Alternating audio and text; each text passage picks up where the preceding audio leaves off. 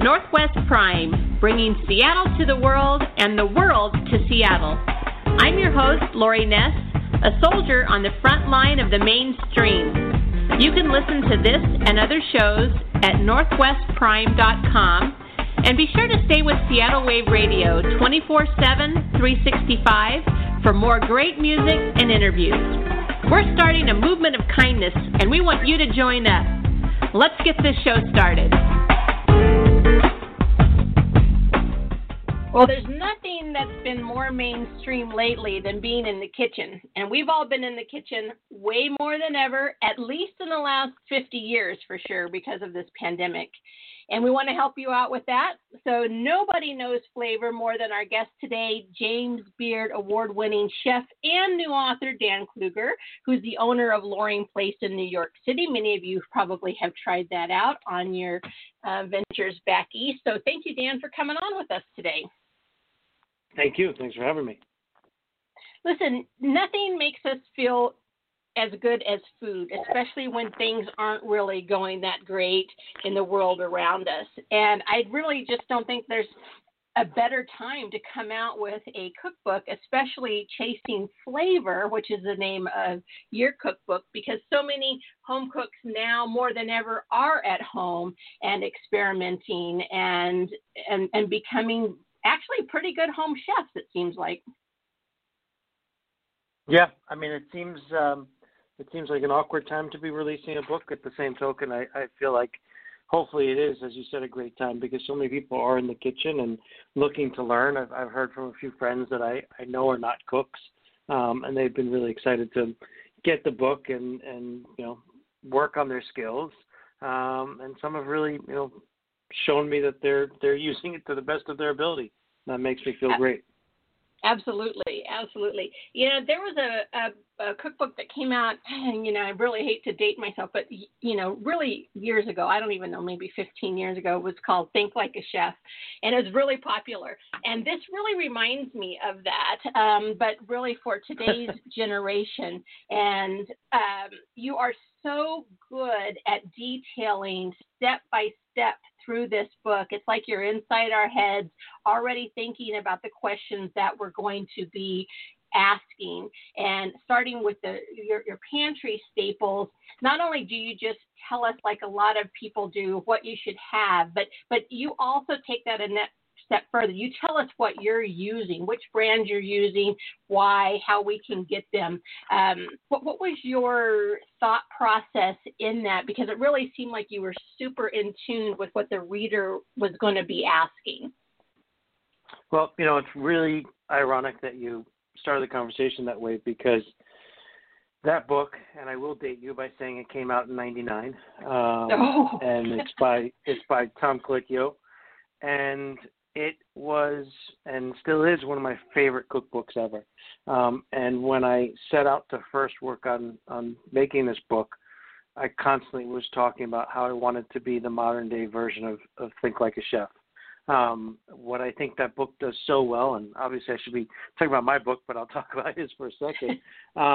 What I think it does so well is it teaches the home cook, this is how you roast a tomato, this is how you roast a piece of fish, this is how you roast a mushroom, this is how you roast a chicken, this is how you braise a chicken, this is how you braise a piece of fish, this is how you braise a tomato. And so by giving some skills, he then said, okay, now you learned how to do this one skill, mix the braised chicken with the roasted mushrooms, and you have a dish. And so I thought it was a great book in terms of teaching people some basic skills, giving them the confidence. And so, again, I set out to kind of create a very similar, very different but very similar book in the sense that I wanted to be a little bit educational. I didn't want to just be a list of recipes. And so this book, it is about 190 recipes, so it's quite a big book. But the goal is that we're trying to teach people some techniques, and teach people about the pantry items, like you mentioned, whether it's a salt or an olive oil, but also how to build your pantry items. So, pantry items can refer to the salt and the olive oil, but in my mind, they also refer to the hot sauce that we teach you to make. They refer to the vinaigrette that we teach you to make. And so the goal here is to get people feel confident to build their pantry of ingredients and build their pantry of recipes, and then learn some of these very basic techniques things that we do to help build flavor. And then you can sort of go out on your own and mix and match. And that was, the goal and kind of what I find is exciting about creating a book. Well, I think you did a really great job on doing that. And a lot of the things in the book can be made ahead of time. And one of the things that I made, and it surprised my family, was the chicken nuggets. Okay. So when I told them that we were going to have chicken nuggets, everyone's like, oh, great. This is going to be another drag of a night. But I had made the sauce up ahead of time because you said that we could do it and put it in the refrigerator. And I did. It was fantastic and it kept well. And I've actually transferred that over to other things as well. But when I cut up the chicken thighs and I made that in the pan and then I put that glaze over it, I mean, I don't think that they'll ever think of chicken nuggets. And it certainly raised the bar for myself with them because, first off, kids love chicken nuggets. That's all, everybody wants to eat under a certain age. And so it really took that flavor to a whole new level. And it was sweet. There was enough sweetness in it that they loved it as well. So right out of the box, that was the first thing that I made. And I'll tell you, it just makes me smile every single time because I feel like I got one up on my family. And then I also looked like I knew what I was doing. So I have to say thank you for that. I'm glad to hear that it worked. And I think, again, you chose an interesting one because it's very representative of the cooking that I do. And we call it, sort of peaks and valleys. It's all these peaks and valleys that your meal goes through or your dish goes through, the sweet, the sour, the salty, spicy, crunchy, soft. And that one's a great example of a lot of textures, a balance of textures and balance of flavors, which, again, I think is what makes eating really exciting is to balance these things out. So it's not very monotonous. It's kind of all over the place. So Absolutely. definitely, and also, you chose one that, again, you can do so many of these steps ahead of time. And I talk about that a lot in terms of, whether you're making a meal for dinner or you're making a meal for a weeknight dinner or you're making a meal for some friends, the idea of getting ahead and being able to prep things out earlier in the day or the day before is really important, especially when entertaining. And a lot of these recipes, we note that, in terms of what can be done ahead of time and what needs to be done right then and there, and the sort of cheats in terms of how to pull that off. And lastly, I'd say that, another thing that I think is really important about the book and kind of goes back to the think like a chef model is every single recipe has what we call takeaways. And there's a little box on every recipe that talks about one thing from that recipe that's really important. And it could be a pantry item, it could be a sauce, but it also could be a technique like, charring broccoli or charring Brussels sprouts and what that does in terms of adding flavor to something that, again, is most of us kind of grew up on steamed broccoli or steamed Brussels sprouts or, steamed green beans. And now all of a sudden we're roasting them and we're developing flavor. And that flavor, I think, is what makes so many of these things so different. And I've found, you talk about your kids, my kids eat vegetables very well, but they didn't used to. And as soon as I started roasting things and giving them roasted broccoli and roasted Brussels, I saw they enjoyed them that much more. And I think because, again, it's a different texture. It brings on some different elements of flavor, brings some smoke, brings some sweet, some bitter, rather than just one note. And so, again, it's a big part of the book. Yeah, I think you're right about that. And food is such an evolution. And that's why I think that your book is so timely and you've kind of modernized that think like a chef philosophy. And I grew up in a house where everything was kind of boiled. And then I remember when my mom got a steamer, it might have been in the 80s, then she started steaming vegetables. And then, we never evolved past that point. And then recently we've gone to the roasting and it's night and day. It's like eating a completely different vegetable. And there is so much flavor that comes with that and so much flavor that you can add to that. You're really spot on with that. And it's funny you'd mentioned Brussels sprouts because I also made the Brussels sprout pizza because I'm a huge Brussels sprout fan. And the cookbook, Chasing Flavor, is so versatile because if you want pizza, you can just open the book, bam, there's pizza recipes. If you want to have a brisket, boom, you can go right to the brisket. We eat a lot of brisket in our house as well. There's vegetarian dishes, there's vegan dishes. If you want to have something and swat and have a vegan version of it, it can be done. All the way to, like I said in the beginning, flavoring up, chicken nuggets. I mean, this is chicken nuggets on the next level. It's not McDonald's by any means, but it was not difficult at all to do. And that is what I really loved about the book, was that there's from salads to seafood and fish to, to ribs, to pizza. I mean, there's just something, because we all don't eat 5-star dinners every single night. Some nights we feel like pizza, some nights we feel like spaghetti, sometimes we feel like chicken nuggets, And so you really kind of captured what the American family is going through at home in the book. That's great. I'm glad it resonated well with you. And again, I think it's an exciting time to be cooking, and it's an exciting time to be working on your skills. And there's a lot in there that I think people can relate to. And you'll see that vegetables are a big part of the book. They're a big part of my cooking, but there's ways in which you can not only eat vegetables differently than you have before, but you'll find that there are so many great things that can be used in different ways, whether it's its own dish or whether it's a side dish, and things like the acorn squash that people are loving. It's actually the one on the cover. It's roast acorn squash with this little sweet and sour sauce, and then a very kind of like savory, spicy granola, and that granola is becoming a pantry item for a lot of people. They're now using it on all sorts of different things. A friend of mine just posted today, he put it on his breakfast yogurt. So again, the idea is giving people this confidence that they may not have otherwise had. Well, I feel like it is resonating with people, because when I opened up Amazon to check on the book this morning, they had a new #1 new release banner across it, and it's #1 in seasonal food cooking this morning. So people are buying it, and they are aware of it, and they are tapping into this flavor chase that we're all.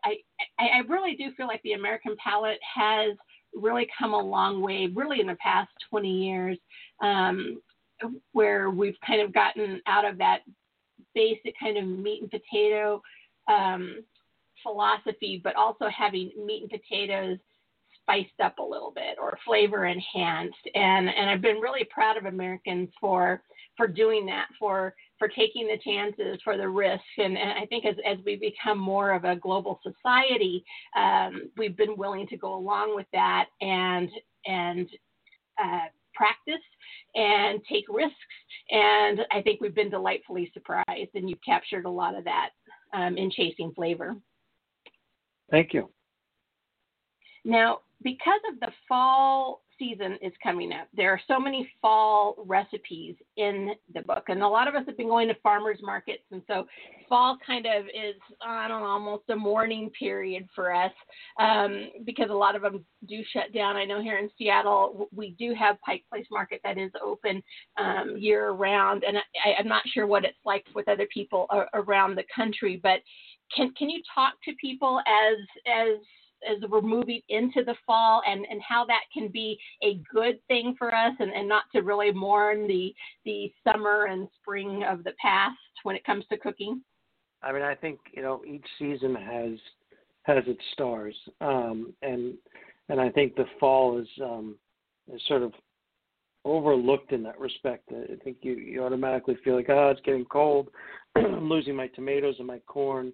But now we have, especially you're talking about farmers markets, which I think is the way to go in general. I mean, that's where we like to shop, and I'm a big supporter of the idea of getting to know your farmer and seeing what's new out there. But now's the time, you have great things like Brussels sprouts, and you have some leafy greens and bitter greens, but you're also getting all the root vegetables, and you're getting all the squashes, sweet potatoes. There's multiple varieties of sweet potatoes out there. When you go to a good farmer's market, there's probably 15 varieties of winter squash / pumpkins out there. especially again when you're shopping at the farmers market and you start to talk to them about what's good for what kind of cooking. And so this book really has we probably broke down the seasons. I don't want to say necessarily equally because I love cooking this time of year, so there's maybe a little bit more of fall and summer in there. But we have multiple recipes with winter squash. We have amazing roasted sweet potatoes, which I'm actually making for Thanksgiving. We have a couple Brussels recipes in there. So, I mean, there's just so much right now. And I actually think it's a great time to be cooking. And it's also a great time, especially given everything that's going on in our world right now. It's a great time to kind of fire up the stove and decide that you're going to spend some time cooking and just feeling good about it. This is the time of the year where it's nice to be behind the stove for sure. Yeah, and those flavors that fill up the home, there's nothing better than walking into your own home, especially, or even someone else's home, and they've been cooking, and you have that smell, and it just, there's a sense of calm that comes with it, and it's just something that is natural that you can do without, having to drink a lot or self-medicate some other way. If you're going to self-medicate during this stressful time, I mean, cooking really is 100% way to go because so many people are on board with it with you, and everybody's getting those endorphins at the exact same time. Yeah. You actually have some knife skills that you touch on in the book. You talked about the takeaways, which is really amazing part of each recipe, how we can improve it, how we can extend it, how we can make it ahead. And you've really talked about that from making your own vinaigrettes, srirachas, the maple glaze that I talked about earlier. There's so many things, and when you make something ahead of time, it just makes the dish that much easier when it does, come that time to put it all together for dinner or lunch, or if you're having friends over. Because when we are having friends over, we don't want to be just stuck in the kitchen, stressed out about making something that's going to turn out good. We want to be involved, and we want to be part of that whole process of talking and sharing a glass of wine and laughing and all of that. And so by being able to take these little steps ahead of time, it just makes that much easier having people over, and as the cook also being able to enjoy the time as well. Yeah, I agree. I think, we thought about that a lot. And in general, I find, obviously for most people, the kitchen is the place where all your guests congregate. And it's great. At the same token, for me, it ends up becoming somewhat stressful at times because I want to do my thing and then be able to sit down and relax. And it's not that I don't want people in the kitchen, but then the focus is like, oh, why are you doing this? How are you doing this? And they want to, sort of like a little lesson right then, which is fine too. But I just want to kind of relax. And so, most of the food that I'm doing at home, especially when entertaining, and even in the restaurant, in a lot of ways, a lot of it's done ahead of time, and then you save the things that need to be cooked. What we call a la minute, that last minute. You save those, and you do those last minute, and that could be roasting chicken breasts, or that could be cooking a piece of fish, or something like that. But the things that can be done ahead of time, we always do that, and so the book really pulls out and sort of shows you where those things can be done ahead of time, and how you're going to reheat it or something like that. So you can spend your time relaxing and having fun with your guests, and not just in the kitchen. It's interesting when you talk about you even feeling that kind of stress in the kitchen.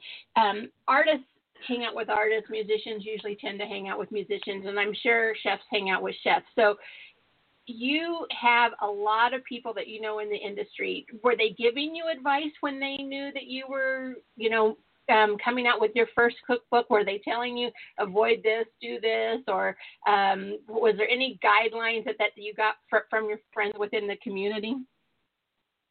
Not really. I mean, I think I have a few friends who have written books before. They're not chefs, but they're in the food industry, or they're publishers in the food industry, and so I certainly bounced things off of them. But truthfully, I think we had a very good sense of what we wanted to do, what our plan was. And Nick, who's the co-author, and an incredible writer. I mean, he just really was able to help formulate this into what it is today, and I mean, a real genius in terms of what speaks to people. So, I was able to help. I was able to basically concentrate on making good food, and he was really able to help get it onto paper and make sense of everything. And again, I think that expertise is what makes this book so wonderful. Well, it's a beautiful book. It's a book that you want to buy and enjoy and always have in your kitchen. It also makes a wonderful gift. So we do have gift season coming up. I'm a big believer that cookbooks make great gifts, and this is one of them that absolutely you want to add not only to your own kitchen, but to someone's kitchen that you love. And I just have, just a couple more questions, Dan, and then I'll let you go. But I was so involved in this cookbook, Chasing Flavors. I have notes and notes and notes, and I've just been scratching through, trying to eliminate because I know how busy you are. But there's a couple more. I just wanted to ask you real quick. Chasing Flavors, Techniques and Recipes to Cook Fearlessly. Are you finding out that we are overcoming fear in the kitchen as a population? Yeah, I think more and more, people are recognizing or excited by the cooking in the kitchen, the need for it. I think we're kind of getting back to the family dinners, especially on the weekends. At least that's what I hear from a lot of my friends and family. And so, I think people are just embracing it more than they were maybe 15 years ago. And again, our goal is just to try and memorialize enough of what I've been doing for the past 20 some odd years, and try and use as an example for people to learn from. Because of the pandemic, the way that promotion is going on has completely shifted. So I wanted to give you a minute to kind of talk to those people out there. Are there going to be book signings coming up? If they come to the restaurant, can they get a book? What's the best way for people to get a hold of you or communicate or pick your brain a little bit and ask you these questions and even get an autograph book? How would people go about that? Yeah, I mean, as of right now, because of everything going on, we're not doing the typical book signing tour and hitting all parts of the nation, which is, disappointing, but there's obviously other ways, whether it's doing a radio show like this or some TV, there's ways for people to kind of see what we're doing. And in terms of getting the book, if you come to a restaurant, obviously can get you a signed copy. Either way, I would say, to reach out, and you can reach out to me, either on Instagram. My Instagram is Dan_Kluger, Kluger, or you can reach out to us via the restaurant, Loring Place NYC, also on Instagram. So multiple ways just to reach out and say, hey, I'm interested in a book, and whether that means that we're shipping you one or you're coming in and getting one, we're happy to accommodate. And all I want is for people to get the book and enjoy it. So we'll do what we need to do. Well, New York is a destination capital. Normally, people are coming from all over the world, and they're coming to your restaurant, Loring Place, as well. And I know when I go to destination restaurants, I go to Merriman's often when I'm in Hawaii, and he has his cookbook there. I love the first thing I did was grab his cookbook on the way out. And now whenever we're at home and I see that cookbook, it reminds me of going to his restaurant. And I'm sure that's going to happen for you because Loring Place is, everybody knows about it. Yeah, I've talked to people who it's been their first stop when they got off the plane to come and have dinner there. And so to have this cookbook available to those people and even just to take a little bit of it home with them when they leave is such a beautiful and wonderful thing. And if you can't get there, add it to your bucket list and order the book ahead of time and take it with you when you go. So I am just really happy, Dan, that you put this together. I know it was a labor of love, and I can tell that people are already appreciating it. So I really appreciate your time that you took out of your busy day and your busy schedule to come on and talk with us for a little bit. My pleasure. Thank you. I'm flattered, honored, and excited that you picked up on that you referenced Think Like a Chef, because I feel like that's what I was going for. So if one person got it, that's all I can ask for. Well, I'll tell you, it really just invoked that immediately with me when I opened the book, and it just went to that special warm place in my heart that, like, he's on the same page with me. He wants me to succeed. He wants me to get it, and I'm going to get it. I'm going to make Dan proud. He doesn't know me, but I'm going to make him proud.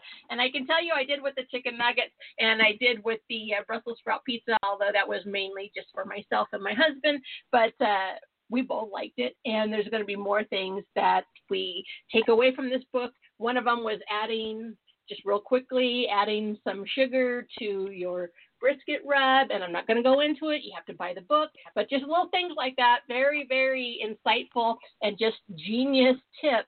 You got to think like a chef, and you have to chase the flavors, and you can catch them with Dan Kluger's book. So thank you, Dan, for coming on. I really appreciate it. Chasing Flavors is available now. You can get it wherever books are sold, and it's #1 on Amazon right now, so it has a big banner across it. So get out there and keep it #1. So thanks, Dan. I appreciate it.